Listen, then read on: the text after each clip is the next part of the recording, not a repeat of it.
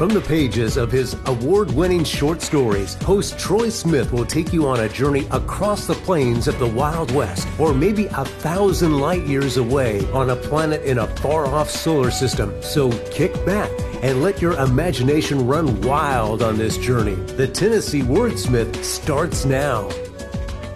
Hello, I'm Troy Smith, and this is Tennessee Wordsmith, where I share with you some of my, usually previously published, actually sometimes not, some of my short fiction. I am a native of the Upper Cumberland region. I'm also a history professor at Tennessee Tech. But even before I was a history professor, my night job for many years has been writing fiction. A lot of that fiction has been of the historical variety. I've written a lot of Westerns, but I've also written in a lot of different genres.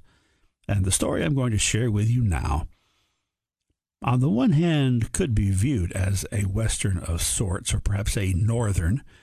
It takes place during the Klondike Gold Rush in Alaska in the 1890s. But Western is not the main genre that it would fall under. It's more really of a horror story. So with that being said, let's begin. The name of the story is The Wendigo. "Where do you reckon them boys is at?" Joe Petrie asked Billy. "They've been gone off a long time. You reckon they got lost?" Billy Blackwell grunted, not taking his eyes off their pitiful little fire. Frank giggled at Joe's words. It echoed in the dark woods, a hollow sound. "Lost from where?" Frank said. "We're lost. If they're lost from us, it stands to reason they must be found, so I wished I'd have went with them." "That don't make no sense," Joe said, but his face betrayed the confused fear that perhaps it made perfect sense to everyone but him. "I'll tell you what makes sense," McDonald mumbled. "Rob and Crane found 'em some game and shot it. Then they built a little fire and ate all that food theirself, instead of bringing it back here and sharing it with us like they're supposed to do." Frank snorted. "There ain't no food in these blasted woods. Everything's froze but the trees." "There's got to be something somewhere," Joe said in a lost voice. "There's got to be." "Lousy wolves must not even come up this way," Grayson said. "I ain't seen nary a one anyways." The hunger was harder on Grayson than on the other 7 men. Grayson was on the stout side, and throughout his life he had loved his beans. No venture could be considered a failure, in his opinion, if it at least provided a man with beans and a little meat of some kind to chew on. If someone had asked him in advance, Grayson doubted he would have come on what turned out to be such a grubless trip, not for the chance to pan any amount of gold.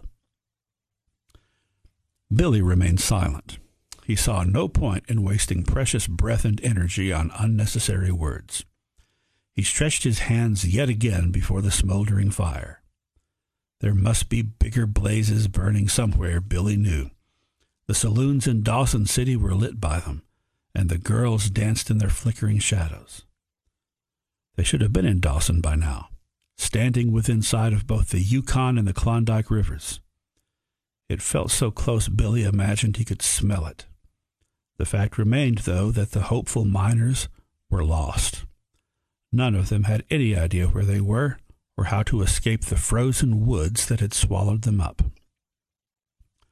McDonald's skinny face twisted into a sneer, an expression that was becoming all too familiar in Billy's opinion. "Looks like we wasted our time bringing this Indian along," McDonald said. "This here's his country. Looks like he could have done a better job of guiding us. Less'n, of course, he wants us all to freeze or starve." Charlie Pahi, the Indian in question, had been about as quiet on this trip as Billy Blackwell. Now he merely shook his head. Whether in frustration or amusement, no one could tell. Everyone knew that Charlie had suffered as much on this expedition as anyone. Maybe more. He was the only man who had shown a willingness to share his meager rations. And he had suffered quietly. "I done told you," Charlie Pahi said. His deep voice was such a surprising sound that some of the other men jumped at it. "I done told you more times than one. I'm Cree. This ain't my territory, and I ain't no guide.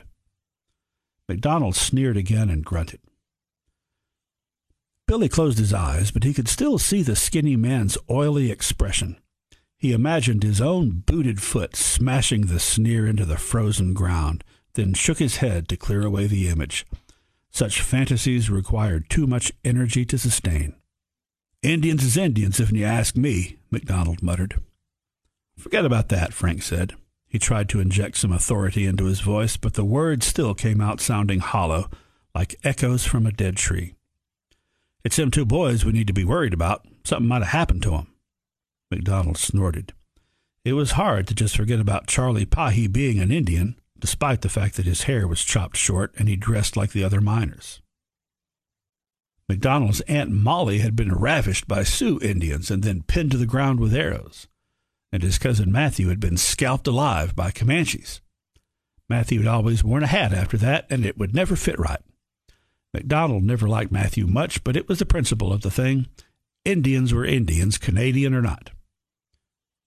Maybe the Wendigo got them, Charlie Pahi said. A couple of the men nodded. Charlie's words were spoken with such authority. Then they realized they had no idea what the Cree was talking about. Maybe the what got them? Joe Petrie said. The Wendigo, Charlie Pahi answered.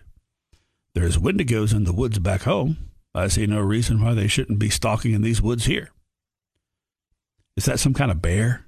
Grayson asked in an uncertain tone. On the one hand, a bear might be good, for bears are fine eating. On the other hand, a bear might be just as hungry as the miners were. If that were the case, the bear might well decide that Grayson himself would make a tasty first course. It's not a bear, Charlie said, and Grayson heaved a little sigh of relief. No, a Wendigo is a whole lot worse than any bear. Oh, Grayson said. The Wendigo is a magical creature of the forest, Charlie explained. It has haunted my people for as long as anybody remembers. They say it is a great big beast all covered with white fur, built like a man, with arms and hands and clawed fingers and toes, and a mouth filled with dozens of razor-sharp teeth. They prowl through the trees looking for human people to eat, and all the time they moan and howl, echoing all mournful and sad through the trees. What does a big old son of a gun like that have to be mournful about? Frank asked. That's what makes it magical, the Cree answered. Every Wendigo used to be a man. Whenever a man in these north woods gives in to hunger and eats another man, he falls under the curse of the Wendigo. He gets turned into a demon beast until the end of time. MacDonald shook his head and muttered something about stupid pagan Indians. I take it you've never actually seen one of these Wendigos, Billy said. No, I ain't, Charlie said, but I've heard 'em wail. Raised in the woods, MacDonald said, and you don't even recognize the sound of the wind blowing through the trees. A Wendigo's howl ain't like no wind you've ever heard, said Charlie. Whenever a Cree hears that howl, he lays low. Folks tend to disappear and never show up again, not in one piece. Billy thought the whole thing was silly, but he said nothing. A little harmless fear would help them all keep warm. My grandfather was eaten by a Wendigo, Charlie added, so I guess I know what I'm talking about. We never found nothing but just one of his shank bones. Just a shank bone? Joe Petrie repeated, shivering a little. Well, maybe there is such a thing and maybe there's not, Frank said. But it wouldn't be in these woods. There's no game for it. Nor is there enough for bears or wolves or much of anything else. They're probably just lost. Best thing we can do is roll over and get some shut-eye. Rob and Crane will come stumbling by in the morning, most likely. Frank emphasized his point by curling up into his own blanket. The other prospectors followed his example, Joe Petrie with great reluctance. Billy Blackwell stole a glance at the fire from under his blanket. Charlie Pahi still sat there, motionless except for his thin lips. They trembled a bit. From the cold, perhaps, Billy thought. Maybe even from fear, although that seemed out of character. Billy watched a while and finally began to think the Indian was praying. Then the miner realized what it really was. Charlie Pahi was chanting something under his breath. They were awakened by the howling. A loud, tortured sound. It hurtled through the trees and washed over the startled prospectors like a tornado. Everyone bolted upright except Charlie Pahi, who had not settled into his blanket to begin with. He still sat before the fire, unmoving, his position apparently unchanged since the last time Billy saw him. The silent Cree betrayed no surprise at the mysterious sound, and no fear, only what seemed to be a profound sadness. The wailing continued for several minutes, which felt like hours. It rose and fell, undulating, sounding almost human one second and unearthly the next. The white man stared into the darkness. "Do you know the difference, MacDonald?" Charlie Pahi asked softly. "Huh? Do you know the difference between the wind and the Wendigo?" MacDonald didn't reply. He licked his lips and stared at the tiny flames of the fire that Charlie had somehow kept alive without moving. MacDonald's sneer was gone, for which Billy owed a debt of gratitude to the theoretical Wendigo. I'm sorry, I'm going to repeat that sentence. Hold on a second. MacDonald's sneer was gone, for which Billy owed a debt of gratitude to the theoretical Wendigo. "It's just a trick of the wind," Frank asserted, "or else some critter. It ain't no boogeyman. There's no sense getting all stirred up." Frank stared hard at Charlie Pahi, silently reproving the Indian for introducing his wild ideas, perhaps even blaming him for the eerie noise. Charlie stared back with no expression on his face at all. Frank's glare softened, but continued. It became a sort of desperate stare, searching the Indian's eyes for some sign that the entire thing was only a joke. Charlie's eyes did not waver. "Come daylight," Billy said, "we'll need to go out and look for Rob and Crane and bring 'em back in." "We'll never see them again," said Charlie Pahi. "No one will." The howling stopped. It ended abruptly on a high note, like a whining dog that had been kicked. The prospectors could each feel eyes upon them, and they sensed a hunger in the woods much stronger than their own. The silence became more oppressive than the keening had been. No one slept for the rest of the night. All 6 of the lost men left their camp together just after dawn. They stuck much closer together than they normally would have, for no one wanted to be separated from the group. "It's easier to get an early start when you don't have to waste time with breakfast," Frank said.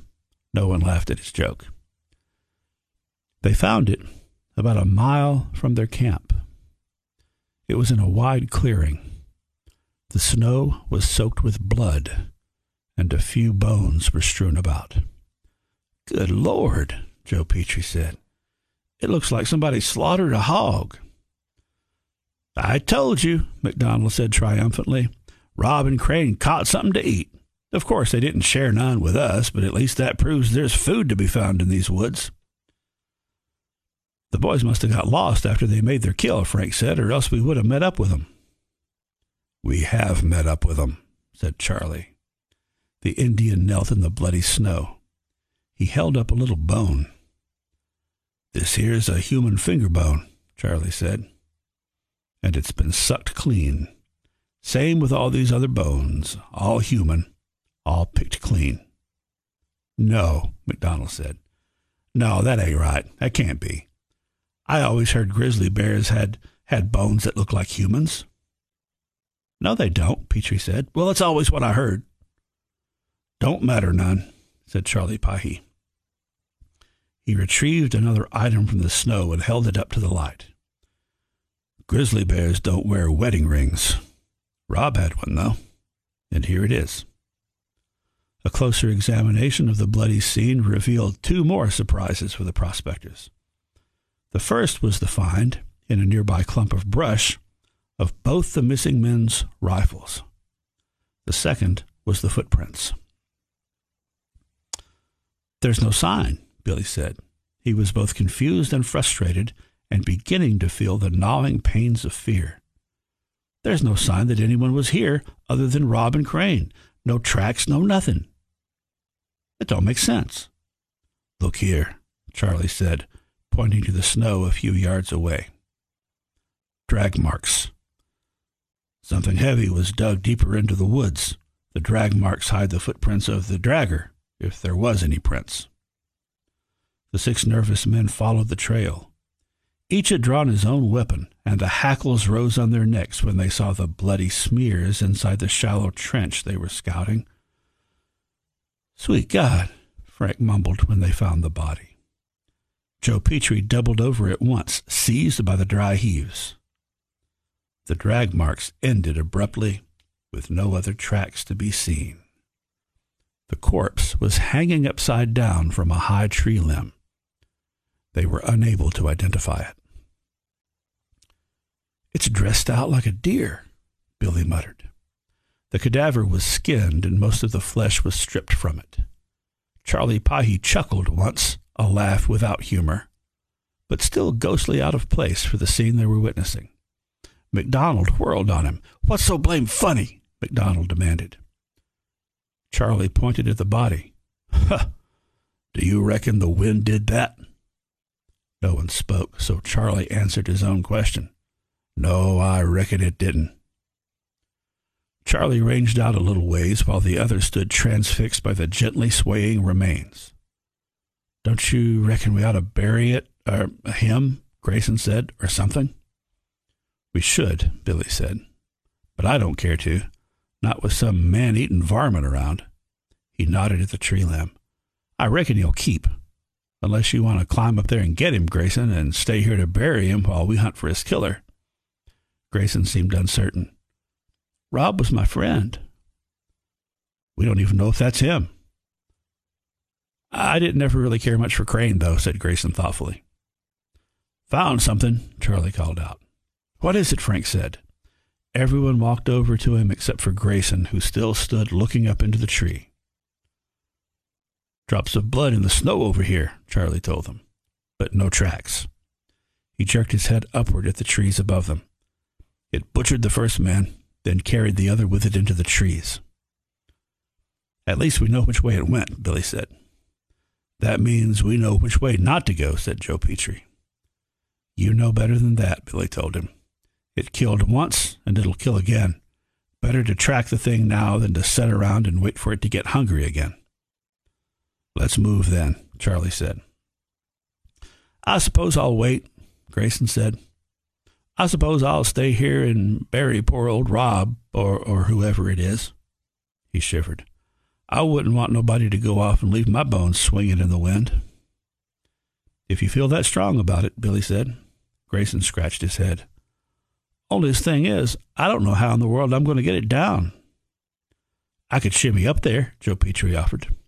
Billy glanced over at Charlie Pahy. The Indian nodded ever so slightly. They were both thinking along the same lines then. They could travel faster and accomplish more without the most fragile members of their party.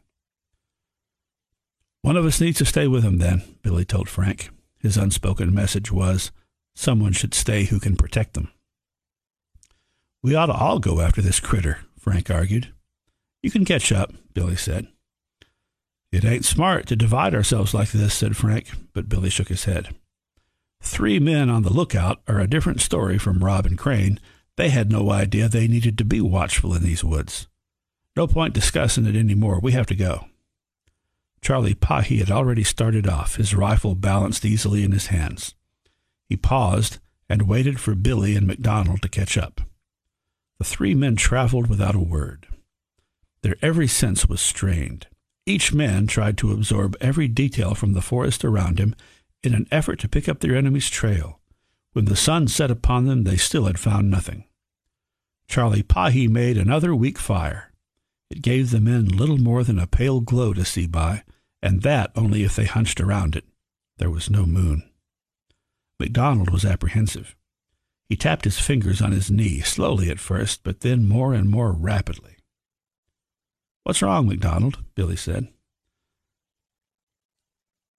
The other man sighed deeply. Then he stood up and drew out his revolver.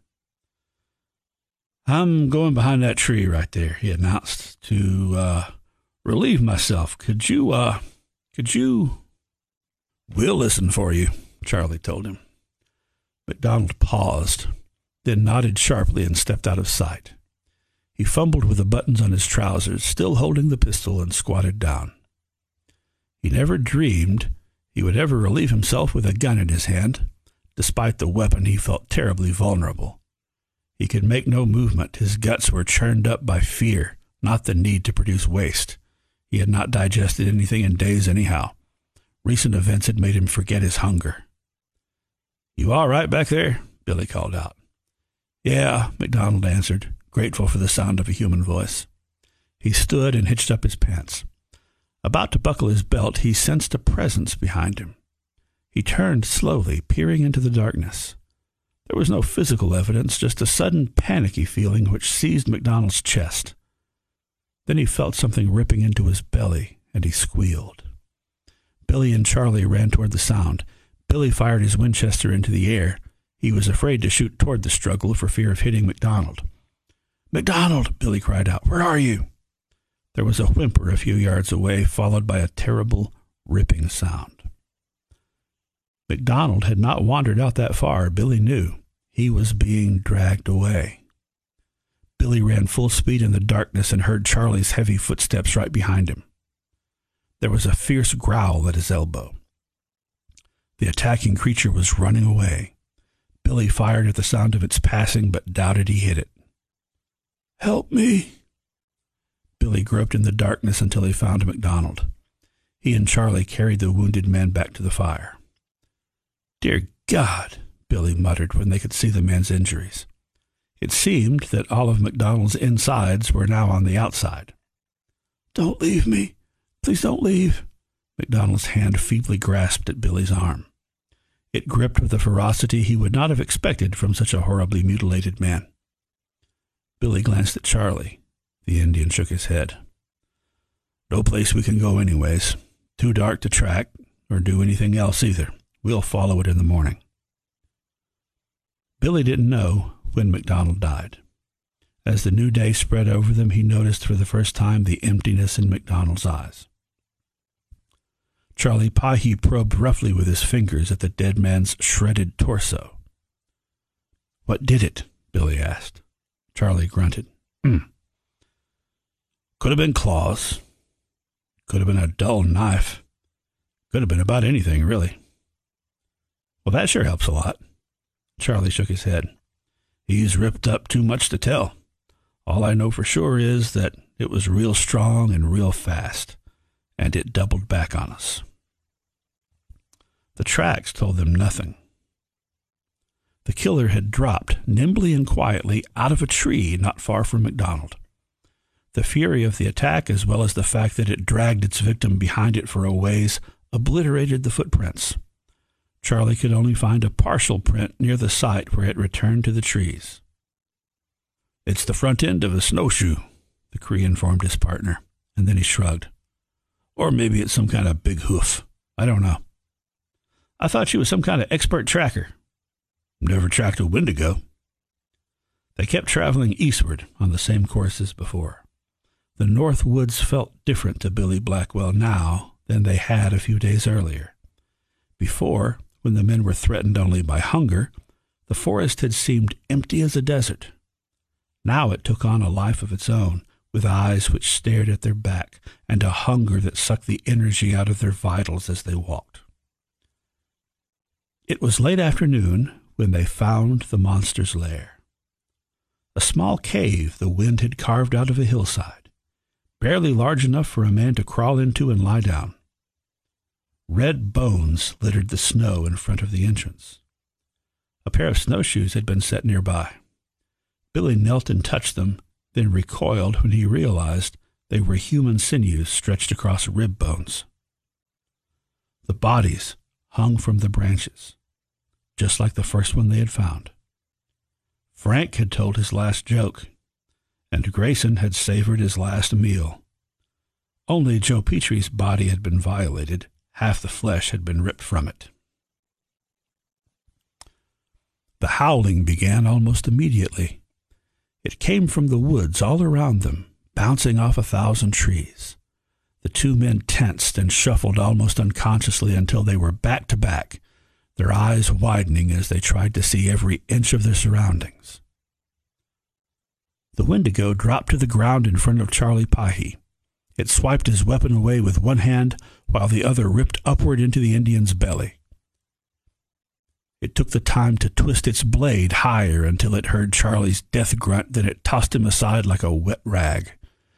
In that one brief moment before he took action, Billy got a clear look at his enemy for the first time. It moved and behaved like the supernatural beast of Charlie Pahey's legends. It was difficult to recognize that the killer was human, or ever had been. But it was human. It was Crane. The lost prospector crouched before Billy like a panther, his right hand grasped so tightly around the Bowie knife that it looked like a natural extension of his body.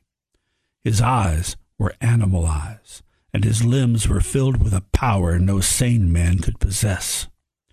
Crane truly had fallen victim to the curse of the Wendigo then.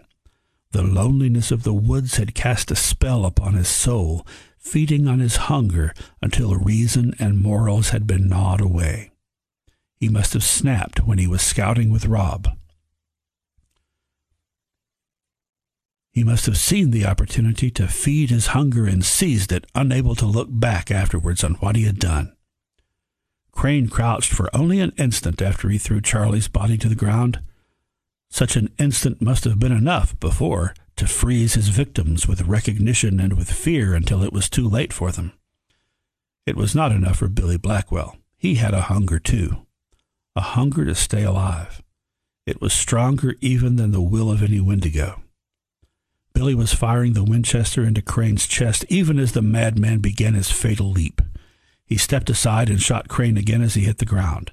Then Billy stood over the man-beast and emptied the rifle into it with deliberate calm. He would take no chances. He tossed the empty weapon away and picked up Charlie's as a replacement. He turned Crane over. The lunatic was as dead as a body gets, lunatic or not. Billy heaved a deep sigh. He looked at the carnage around him. The lifeless forest had fed upon them, and still its hunger was not satisfied. Billy could still feel it. He could still feel the eyes of the forest upon him. His own hunger returned now that the danger was past, and it occurred to him, he didn't know where the thought came from, that there was more than enough meat in front of him to last until he reached civilization. The urge to draw his own knife and feed was almost overpowering. Billy shook his head. He would live on tree bark until he reached the settlements if he had to. He might have succumbed to the unnatural temptation a few days before, but not after he had seen what happened to Crane. Billy started walking. He didn't even check to see what direction he was taking. He knew it led to sanity. He thought he heard the howl of the Wendigo wailing through the trees, calling to him like a siren, inviting him to join with it. Or perhaps it was just the wind. It was hard to tell. Strange things happen in the North Woods. The end. You've been listening to the Tennessee Wordsmith. Download your favorites and keep up with new episodes in the Hints and Oakley Podcast Center.